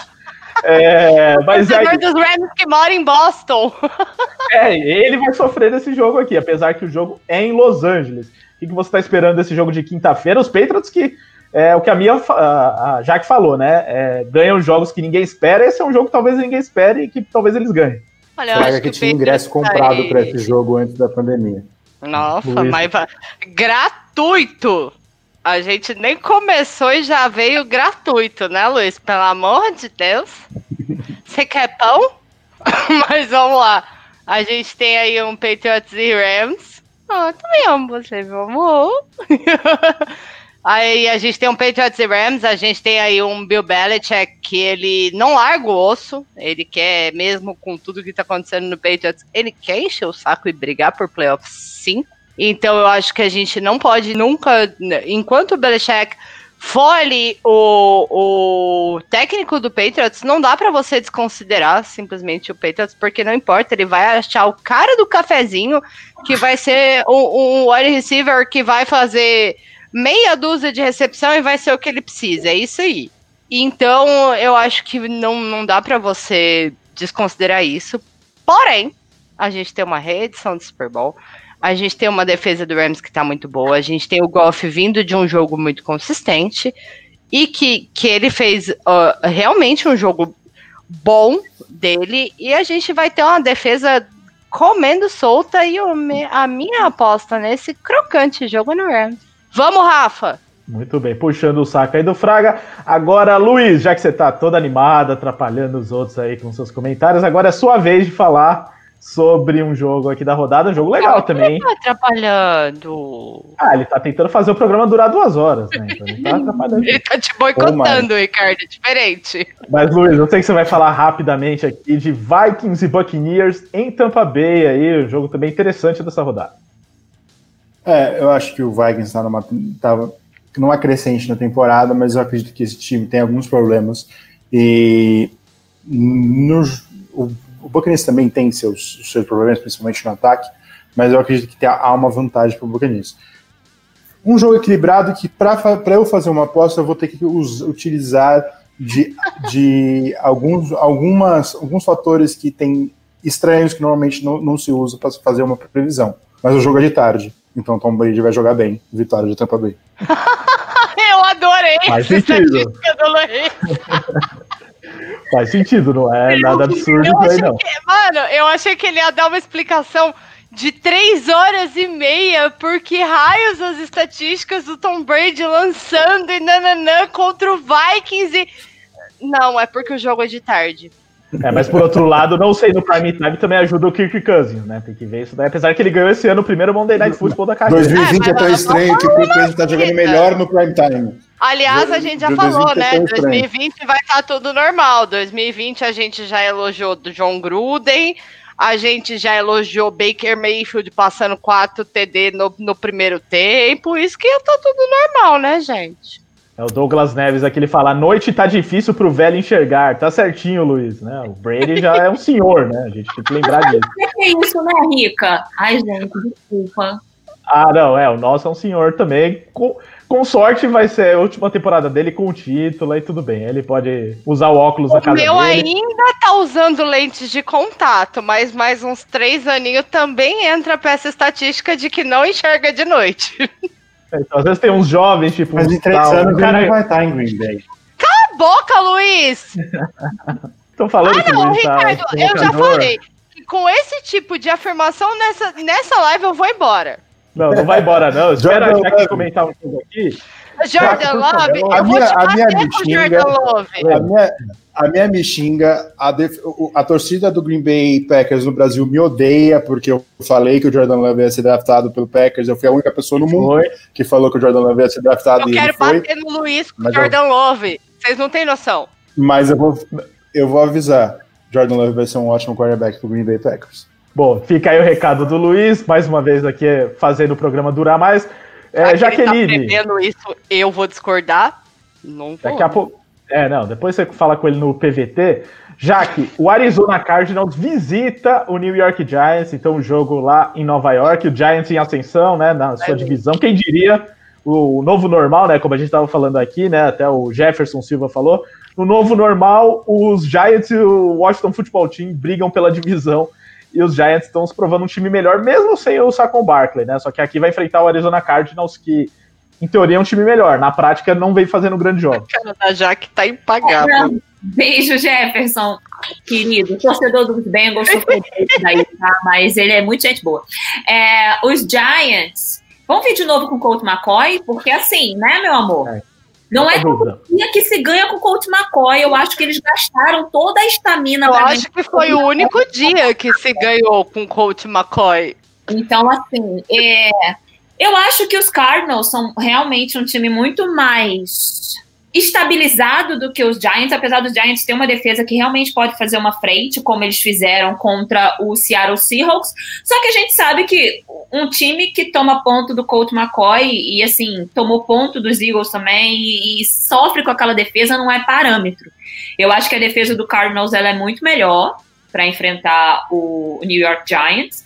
Eu acho que o time vai vir muito mais preparado e Cardinals ainda quer alguma coisa, entendeu? Então eu acho que, assim, por mais que os Giants sejam líder da NFC East, gente, a gente tá falando da NFC East, né? Não vamos colocar vontade de ninguém da NFC East aqui à frente de ninguém, porque não dá.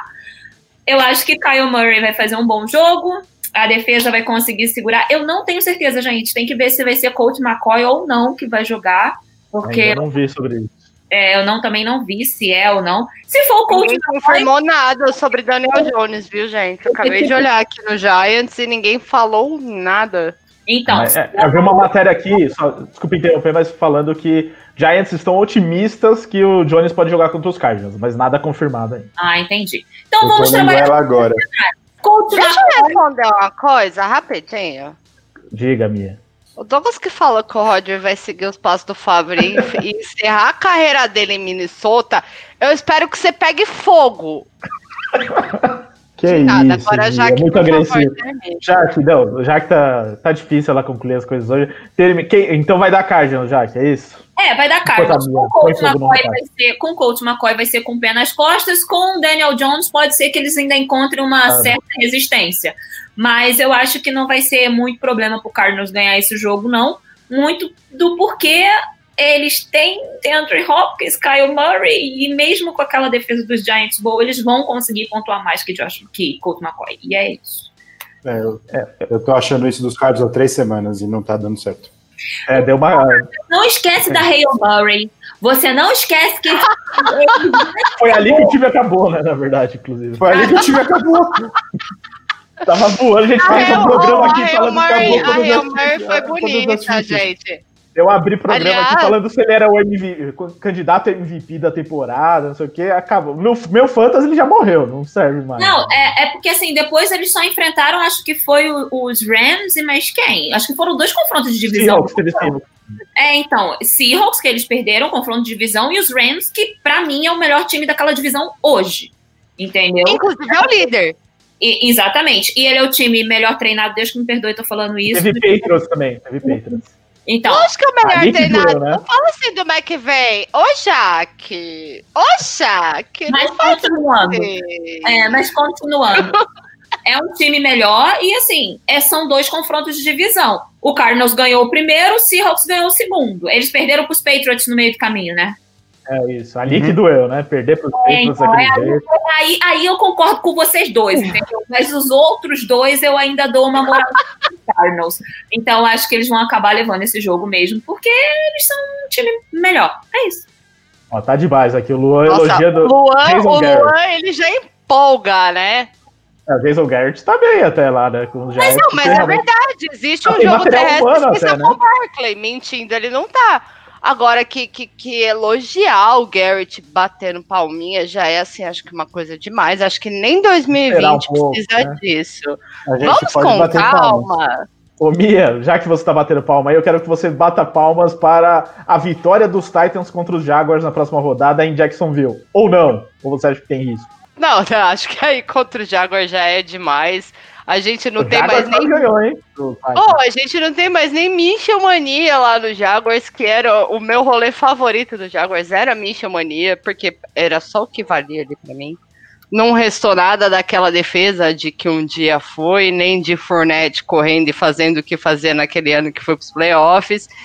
Eu não acho que o Jaguars tenha competência e, ao contrário do que o Browns fez, não vão conseguir limitar Derrick Henry a 60 jardas. Então, eu acho bem complicado. A gente tem um QB complicado. Aliás, a gente tem um Jaguars em rebuild total, com um vestiário horroroso, onde ninguém gosta de ficar ali. A gente vê todo mundo saindo meio, né, conturbado. Então, as coisas não estão boas ali, não. E eu vou Titans da massa. Ainda mais nesse duelo de divisão. Muito bem. Luiz, outro jogo da rodada aqui, o reencontro de Andy Dalton com o Cincinnati Bengals. Ele que voltou aí, ainda não tá conseguindo fazer o Dallas Cowboys ganhar jogos, só que agora vai enfrentar um time que não tem quarterback, né? Não tem nenhum cara do nível dele, né? Que deixava o time mais ou menos estável nas últimas temporadas. Que fez um bom jogo contra os Dolphins, mas será que essa é a chance, enfim, dos Cowboys ganhar uma partida? Ou você vê os Bengals ainda mais fortes contra os Cowboys, até por jogar em casa, enfim? Se não ganhar desse, não ganha de mais ninguém. Essa é a situação do Dallas Cowboys. Se não ganhar... capaz de não ganhar mesmo. Se não ganhar, provavelmente não vai, gente. Vai ganhar. Se não ganhar do Fora de casa. Se ganhar do Cincinnati Bengals, se ganhar vai empatar. Vai empatar. Já lembrando que já empataram o jogo essa temporada com vocês, não foi, Tia Jack? Seria o segundo empate das Bengals as minhas plaquinhas. Alguém aderiu às minhas plaquinhas. Mas a dela é mais tecnológica. Mas a Jaque tá defendendo o empate porque ela já teve nesse empate essa temporada. É verdade. Você acha que um dos times vai jogar pelo empate, talvez, Luiz? O Bengals vai segurar o empate, tipo time de futebol, assim? Olha, assim, os times estão tão nivelados por baixo, eles estão tão nivelados por baixo que pode dar qualquer coisa. Mesmo sem o Joe Burrow, o ataque do Bengals pode encaixar. Tem alguns bons recebedores. O John Mixon parece que não vai jogar, e isso é uma falta gigantesca. Se o John Mixon jogasse, eu apostava fielmente na vitória do Bengals. Mas entre o ruim e o menos pior, eu vou no menos pior da Dallas Cowboys. Isso aí. Vamos lá que tem muito mais jogo ainda. Jaque, por favor, fale aqui sobre Houston Texans contra Chicago Bears em Chicago, outro jogo também que é aquela coisa, né? Os Texans só com Deshaun Watson e os Bears com tudo, talvez menos o quarterback também. Então fica um jogo... O Bears tem o Trubisky, gente, nada mais importa. E os Bears poderiam ter o Deshaun Watson, sempre bom a gente lembrar, né, Jaque? O Patrick Mahomes. É um desses dois aí. Cara, então... Não dá para apostar nos Bears, né, gente? Apesar de que é o seguinte, eu gosto da defesa dos Bears, sempre gostei, eu acho que é um dos setores que toda vez a gente defende. Sempre quando a gente tá jogando fantasy na vida aí, que a gente tem que escolher jogador defensivo, eu corro na defesa dos Bears, porque a gente sabe que existe esse histórico e tal, isso, aquilo, outro. Mas o ataque não pontua, né, gente? Ou quando tá pontuando, o Trubisky vai lá e entrega a bola na red zone pro inimiguinho e o inimiguinho vira o jogo. Então, assim, não dá para confiar. A gente sabe que boa parte do vamos dizer assim, do retrospecto positivo foi ali naquele começo de temporada, pegando uns timinhos mais ou menos e com fogo ainda. Mentiroso pra caramba, hein, Jaque? Esse foi mentiroso. E já os Texans ganharam vida nova depois que o Bill O'Brien saiu. A gente viu que foi no último jogo? Foi, né? Que foi contra os Colts, que ali acabou no fumble do Deshaun Watson, quando ele deixou a bola cair ali naquela jogada. Foi, na minha opinião, uma infelicidade. Deshaun Watson não é disso, foi uma situação de jogo, mas a gente vê uns Texans hoje bem mais aprumado, não bom, mas aprumado, do que o da era Bill O'Brien. E aí, para você ter um time que não tem a mínima estabilidade no ataque, eu aposto, mesmo sendo em Bears, eu aposto nos Texans. Eu aposto tudo nos Texans pós-Bill O'Brien. Oi? Existe uma vida pós-técnicos. Eu adoro quando o convidado fala bonito. Aprumado foi demais. Mia, fale bonito sobre o New York Jets, se é possível, né? Vem de um bom jogo. Tá de sacanagem comigo, mas né? Vem de um bom jogo. Olha lá, o desenho do Luiz. Ó, você não me enrola não, que esse daí já tava pronto. Eu não vou conseguir competir com você. Não dá pra competir. O Luiz, ele fica roubando.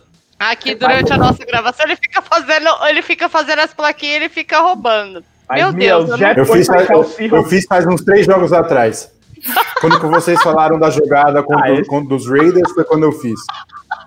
Desde a semana 3, talvez já deve falar isso, mas assim, os Jets parece que estão tentando ganhar os jogos, aí de repente parece que estão tentando entregar, mas vai enfrentar os Seahawks que conseguiram perder dos Giants. Será que eles conseguem também perder dos Jets, ou tá muito longe? Não, depois de tudo que aconteceu nesse último jogo, Greg Williams pra mim foi uma cortina de fumaça total, porque se aquilo não foi uma entregada, pra mim não existe outra explicação.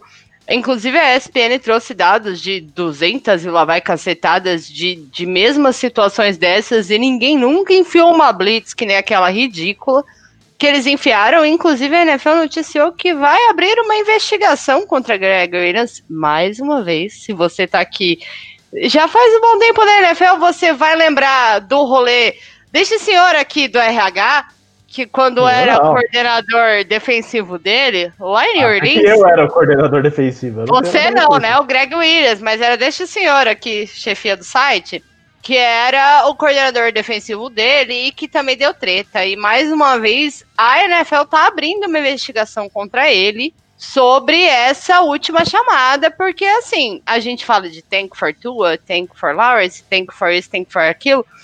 Mas no fim das contas, meus amigos, você não pode tancar. Vai contra as regras. Você não pode simplesmente tancar na NFL. E, de novo, o que apareceu foi uma baita de uma entregada. O Greg Williams, para mim, foi uma cortina de fumaça e um acordo de cavalheiros ali entre todo mundo para sobrar só para ele, não pro time. Porque podia sobrar para todo mundo nesse rolê e o Jets podia acabar perdendo ali a escolha que eles estão brigando por isso, mas pra mim foi uma baita de uma lambança dele e, gente, não tem como explicar essa derrota. E assim, Seahawks vai vir de bye week, o Jets não tá interessado em ganhar absolutamente nada, e isso não vai mudar agora. Bom, teria muitos argumentos aí pra falar sobre isso, mas a gente ficaria... Aí sim a gente ia passar de 3 horas, Luiz.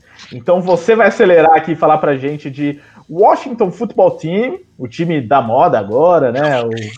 Finalmente o Mandel aí tá feliz, né? Porque o time mudou de nome. Aliás, eu só não tô com a Mandel Football Team porque eu não achei a minha camisa de Washington hoje, tá? Mas então, Luiz, fala já reparou que cada um tá com a camisa do seu time? Deu certo lindo sem isso. É verdade. Nem combinamos, viu? Verdade. Mas é legal, porque o pessoal sempre pergunta para que time vocês torcem e tal. Então, hoje tá todo mundo certinho. Luiz, o Washington Football Team contra o San Francisco 49ers, Alex Smith contra o ex-time. O Football Team é favorito para você? Mesmo em Arizona, sim, né? Primeiro que o jogo, essa situação toda do São Francisco de não poder jogar na sua própria cidade, apesar não tem torcida, influi. O time está tendo que morar num hotel, treinar em Arizona, a situação não tá tranquila. Nick Mullins para mim não é quarterback de titular na NFL, é um bom backup, mas eu nunca vou conseguir apostar num time que está sendo liderado por ele. E o Washington vem num bom momento, com uma boa defesa, e obviamente o Antonio Gibson vai fazer uma falta, mas a conexão de quarterbacks, né, porque o Logan Thomas era um quarterback virado tight end, então esse passe de quarterback para quarterback tem dado certo entre Alex Smith e Logan Thomas, e eu acredito sim numa vitória de Washington, e que se o Giants não vencer essa semana, pode ser o primeiro passo para o Washington ganhar esse título de divisão, que para mim, como torcedor do Broncos, é muito interessante, porque eu quero eles longe do Zach Wilson. Muito bem. Últimos 3 jogos, finalmente. Jaqueline, por favor, fale pra gente de Falcons e Chargers, né? Não vale muita coisa, mas assim, aquele jogo talvez tenha uns 500 pontos aí, talvez seja um jogo divertido, pelo menos, com quarterbacks bons e tal, ou você espera nada, assim, dessa partida? Tá, não, eu ia falar um negócio aqui, mas eu lembrei que é contra os Falcons, que também não tem uma defesa decente. Mas a gente viu que os Chargers fez um total de 0 pontos na última rodada. Então, assim, né? Pode ser que o bagulho seja muito louco de ninguém pontuar. Cara, assim, puta merda, vai ser a Atlanta Falconizada original contra a 2.0. Pensa nisso. 2 times que adoram entregar, né? 2 times que adoram entregar. São 2 times que definitivamente não sabem fechar jogos, que não sabem... Mas, vamos lá, eu vou tentar falar pelo lado... Ai, meu Deus, que difícil. Pelo lado real da parada. Difícil falar de jogo ruim, né? Porra, é horrível. Porque o que acontece? E quando você não sabe onde apostar, então, porque os 2 vai dar errado? Não, o que acontece? Eu acho que, pelo amor de Deus, gente, o ataque dos Falcons, mesmo com todo esse problema aí, é um ataque muito mais experiente do que o ataque dos Chargers. E o ataque dos Chargers ainda tem uma questão sideline chamada Anthony Lynn, que para mim é onde mora o problema dos Chargers, né? Que não é dentro de campo. Eu acho que tá ali. Anthony Lynn é o problema.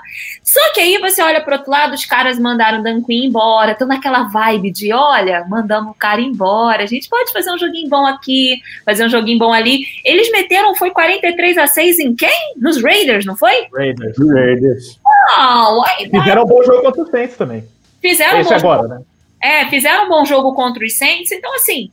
Apesar de eu acreditar na qualidade técnica do ataque dos Chargers, eu não confio na qualidade de gerenciamento daquele time. Os Chargers não consegue fechar os jogos. E isso passa pelo... Nem abrir também, ultimamente, né? Não. Ó, calma aí, Ricardo. Você tá sendo maldoso baseado no último jogo. Você não fala assim do nosso menino Herbert.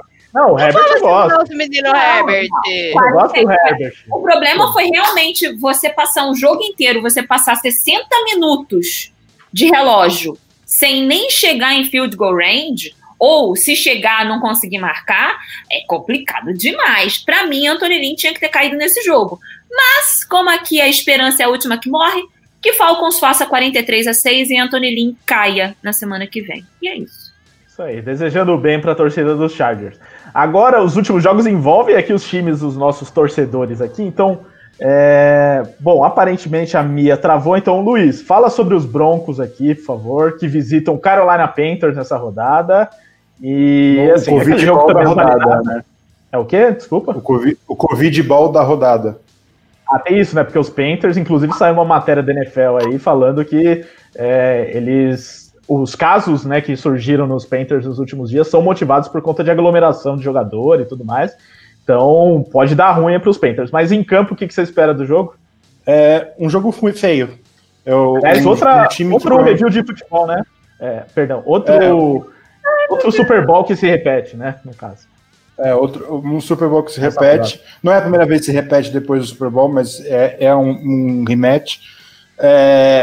Eu achava que o Panthers tinha mais vantagem nessa partida, porque se era a volta do Christian McCaffrey, provável volta do Christian McCaffrey, o time completo tem peças, o Denver perdeu o AJ Bowie, suspenso 6 jogos por uso de anabolizantes, muitas peças que Denver tem sofrido, só que aí vai lá o Carolina Panthers, perde 8 jogadores de uma vez só, os seus 2 principais receivers, e aí vai ficar o embate de sei lá quem contra sei lá quem entre wide receivers e cornerbacks. Só Deus sabe contra sei lá quem.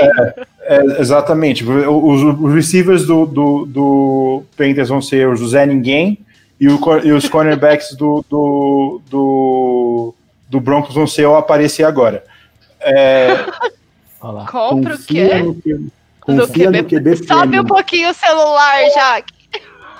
Saiu, né? QB Premium. No QB Premium. Espero que o QB Premium não seja o WR que eles enfiaram aleatoriamente lá. Não é possível que o torcedor do Denver Broncos não atualizou vocês dessa história de que o Drew queria receber como o quarterback premium que ele é. Ele usou essas palavras. Quarterback. Não, mentira. Tô mentindo, torcedor dos Broncos? Na negociação do contrato lá Você escondeu isso da gente, Luiz. Você escondeu isso da gente. O Drew Lock demorou pra assinar. Luiz passando pano pro Drew Lock. Não, o Luiz, nada pra ver aqui, todo mundo circulando. Confia no QB Premium, cara. Vai.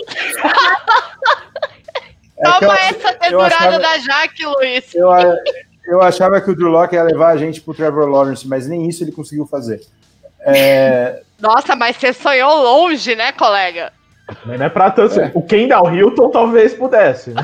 Ali, Kendall Hilton não, Hinton, né? Não ouse falar mal do Kendall Hilton, que já está no Hall da Fama, por sinal. A braçadeira que ele utilizou no jogo foi pro Hall da Fama. Ai, gente, já está em Kenton. Ele voltou a vender carros? Ele voltou a trabalhar como vendedor de carros agora? Como tá? Vendedor de produtos farmacêuticos. Não é de carros, tá? Então. Que era o que ele tava fazendo um mês atrás, né? Colocar ele pra jogar. Eu imaginei ele total aquele tiozão de filme que vende o carro pra menininha por $10 mil e é um carro todo ferrado, tá ligado? Eu imaginei total isso. Esse é o Denver Broncos, um carro ferrado. Mas quem ganha o jogo, Luiz? Olha, pela falta de... com tantos jogadores sem fora do nada e provavelmente sem muitos treinos, eu acredito na vitória dos Broncos, mas eu queria perder esse jogo. Com essas palavras, passamos para a Mia Mastrocolo, que vai falar do último jogo da rodada, que é o último jogo aqui, que a gente separou aqui, né? Que é Green Bay Packers contra Detroit Lions, em Detroit. Vem lavada aí, Mia? Lavada não vem, porque a gente nunca mete lavada no Lions, né? O Lions, se tem um time que gosta de embaçar com a gente, é o Lions. Apesar do jogo ser lá no Ford Field, e isso já melhora, porque, né? É um dome. Melhor. E essa época em Green Bay já tá frio para caramba. Então, não acho que vai ser assim, nossa, 1 zilhão de pontos, não acho. Acho que vai existir um respiro aí pós-Matt Patricia, mas vitória nossa, 3 posses de bola. Que foi o que aconteceu no primeiro jogo entre as equipes na temporada, foi 42-21. Exatamente. A gente vai ter ali as corridas que a gente vai tomar, porque eu não tenho uma defesa que sabe segurar jogo terrestre, então a gente tomou corrida de todo mundo, desculpa já que até do Eagles, mas a gente... Conseguiu, né? Mas a gente tomou corrida de todo mundo nessa temporada, e na temporada passada o 49ers arreganhou pra todo mundo que a gente não sabe defender jogo terrestre, tá todo mundo correndo na nossa cara. Dalvin Cook correu e esfregou isso na gente esse ano sem dó nem piedade, mas eu acho que mesmo assim o ataque do Packers vai ser superior aí, a gente deve ganhar sim. Não acho que a gente vai ter mais problemas nessa divisão esse ano. Eu vou jogar Andrew Peterson aqui, sai fora. Tá? A sorte dos Packers é que o Matt Patricia não foi demitido nessa semana. Ele foi demitido na semana anterior. Então, aquele joguinho em que o time dá o gás de felicidade do técnico já foi semana passada. Tanto que ele ganhou. Se não empolgava, né, Jaque? E não, eu acreditava, irmão. Eu acreditava que o Adrian Peterson ia falar assim, meu irmão, eu tenho 75 anos, eu corro pra caramba. É isso. Eu tenho 75 anos, mas eu vou fazer TD nessa jossa. Exatamente, mas Eu conheço um torcedor de Detroit que soltou fogos. O quê? Que isso pode demitir o Patricia? Aham. Gente, mas a gente tá cantando, a gente tá falando dessa demissão do Patricia, pedindo ela faz tanto tempo. Eu vou só comprar. Só tem dois head coaches no mundo do futebol americano que a gente pediu mais demissão do que o Patricia: Adam Gase e John Harbaugh. Não, é que o Adam Gase não tem como. O Jim Harbaugh, né, de Michigan. O Jim Harbaugh, desculpa. Eu sempre confundo os dois. Os caras resolvem ser Os caras resolvem ser gêmeo e ainda ter a mesma profissão. É o da calça caque. Tá entrando nessa lista. Tá entrando nessa lista o Anthony Lynn também, né? O Anthony Lynn tá entrando já nessa lista. Eu acho que ele vai cair antes do Adam Gase. Na lista de cabeças que a gente pede pra rolar, Matt Patricia tava ali, Adam Gase que a gente segue pedindo. E o Bill O'Brien que a gente conseguiu cortar, né? Agora eu quero ver a gente conseguir cortar em Michigan. Michigan tem que demitir o Jim Harbaugh. Aí já é outra coisa, Luiz. Você tá querendo fazer o programa durar 2 horas, mas não vai conseguir, porque você não vai falar de college hoje, até porque o jogo de Michigan foi cancelado também por causa de Covid, né? Graças a Deus não vai ter The Game. Exatamente. Um ano que a gente não vai perder para o Ohio State. Então, olha esse comentário do Luan no chat, que é pra finalizar essa live. O rumor é que o Jim Harbaugh, depois de ser demitido de Michigan, vai substituir o Gase nos Jets. Olha só que alegria. Pior que tem mesmo um rumor aí sobre isso. Aí seria demais. Bom, pessoal, chegamos ao fim de mais um livecast do The Playoffs, edição número 9. Antes, destaques finais e despedidas, começando com a Jaque. Aproveita para fazer aquele merchan também, Jaque. Você é da casa, mas é sempre bom reforçar o merchan pra galera. Então, gente, muito obrigada mais uma vez pelo convite, foi super divertido conversar aqui, papear. Desculpa ter falado tanto dos Eagles, mas sigam-nos no Instagram, no Twitter, @esportismo_, que é o novo projeto que a gente começou. A ideia é falar de todos os esportes americanos, mas acontece que aquela mulherada ama a NFL e a gente fica tudo empolgada, tudo na maluquice, mas talvez agora para a volta da NBA, no dia 22, a gente entregue aí alguma coisinha tal, a gente vai dar uma olhadinha em hóquei e você também gosta de maltratar, né? Tu ainda é torcedor do Penguins, né, Ricardo? Deus me livre, cara, não sei nem porque que eu aceito seus convites, mas... Eu não sou dos Penguins, não, sou do Red Wings. Red Wings. Eu torço pros Penguins aqui. Eu não lembro. Tem o Marcelo, que é da nossa equipe, eu não sei se você conhece. Tem 2 ou 3 na nossa equipe, torcedor dos Penguins. Tem mais um que é o Pedro, mas tem uns torcedores dos Penguins. A gente rola, que é uns torcedor meio aleatório já. Aqui. Lá a gente tenta falar de tudo quanto é esporte americano, mas agora a gente tá focado, obviamente, até o final. Eu amo o Grit, gente. O Grit é o melhor mascote de todos os esportes, de todos os mundos, e quem discorda tá errado. Sigam a gente lá. Eu gosto mais do Faneri. Não, eu gosto o Blue do Colts. Ele briga junto com o Green porque são os dois mais fofos pra mim, os dois mascotes mais tchucu-tchucu. O Blue, ele é fofo. O legal do Grit é que ele é fanfarrão. Ele é dos caras que ele vai... Verdade. Né? Aí é nada vence a linguinha e a barriga do Philly Fanatic. Ele também é muito... Não, é muito fofo, gente. Fazer mais forte. Mas, enfim, lá no Esportismo a gente tenta falar de todos os esportes. A gente vai voltar agora com a NBA também. Lá tá a Tati, a Tatiana Cazorla, né, que todo mundo conhece, a Cássia Pires, a Nath Máximo e a Dani Kowalski. Então sigam também todas as meninas nas redes sociais, tá? Para vocês ficarem acompanhando o que a gente fala por lá. E muito obrigada mais uma vez. @esportismo_ no Twitter e no Instagram, tá aqui. É porque pra mim tá do outro lado. Eu também tô confuso aqui, mas tá aqui embaixo, pessoal. Você que está assistindo no YouTube. É muito difícil apontar para as pessoas que estão com você na live. Eu apontei pra Jaque umas 3 vezes pro lado errado. Na parede, né? Eu fui apontar pro Ricardo e eu apontei pra parede. Não tá. É isso! Ai, Deus. E aí, vocês seguem todo mundo por lá, consumam aquilo que a gente faz. A gente também faz podcast, também tá no Spotify, tá no Deezer, tá em tudo quanto é buraco.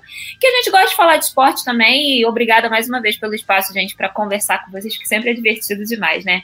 Companheiros de longas viagens, de outros projetos, de outras vidas. E é isso aí. Isso aí, Jaque. Muito obrigado pela participação. Ela que é concorrida, viu? Eu tô tentando há algumas semanas e tem outros que estão tentando agora. Mas eu te expliquei. É porque assim, o Igor tá na merda. Quando o Igor está na merda, todo mundo quer falar comigo. Todo mundo quer me ver puta nos rolê, entendeu? Aí é isso. Jaque, a galera quer ver a gente virando craque Neto nesse rolê. É isso mesmo. E detalhe, só pra acabar, hashtag Doug Peterson. Beijo, gente. Já tem 2 semanas que a Mia era o craque Neto, a gente tava precisando de alguém novo. Eu fui craque Neto ganhando. Então, Mia, valeu pela participação. Algo a acrescentar? Gente, sempre uma delícia estar aqui nessa bancada. Semana que vem a gente tá aqui de volta.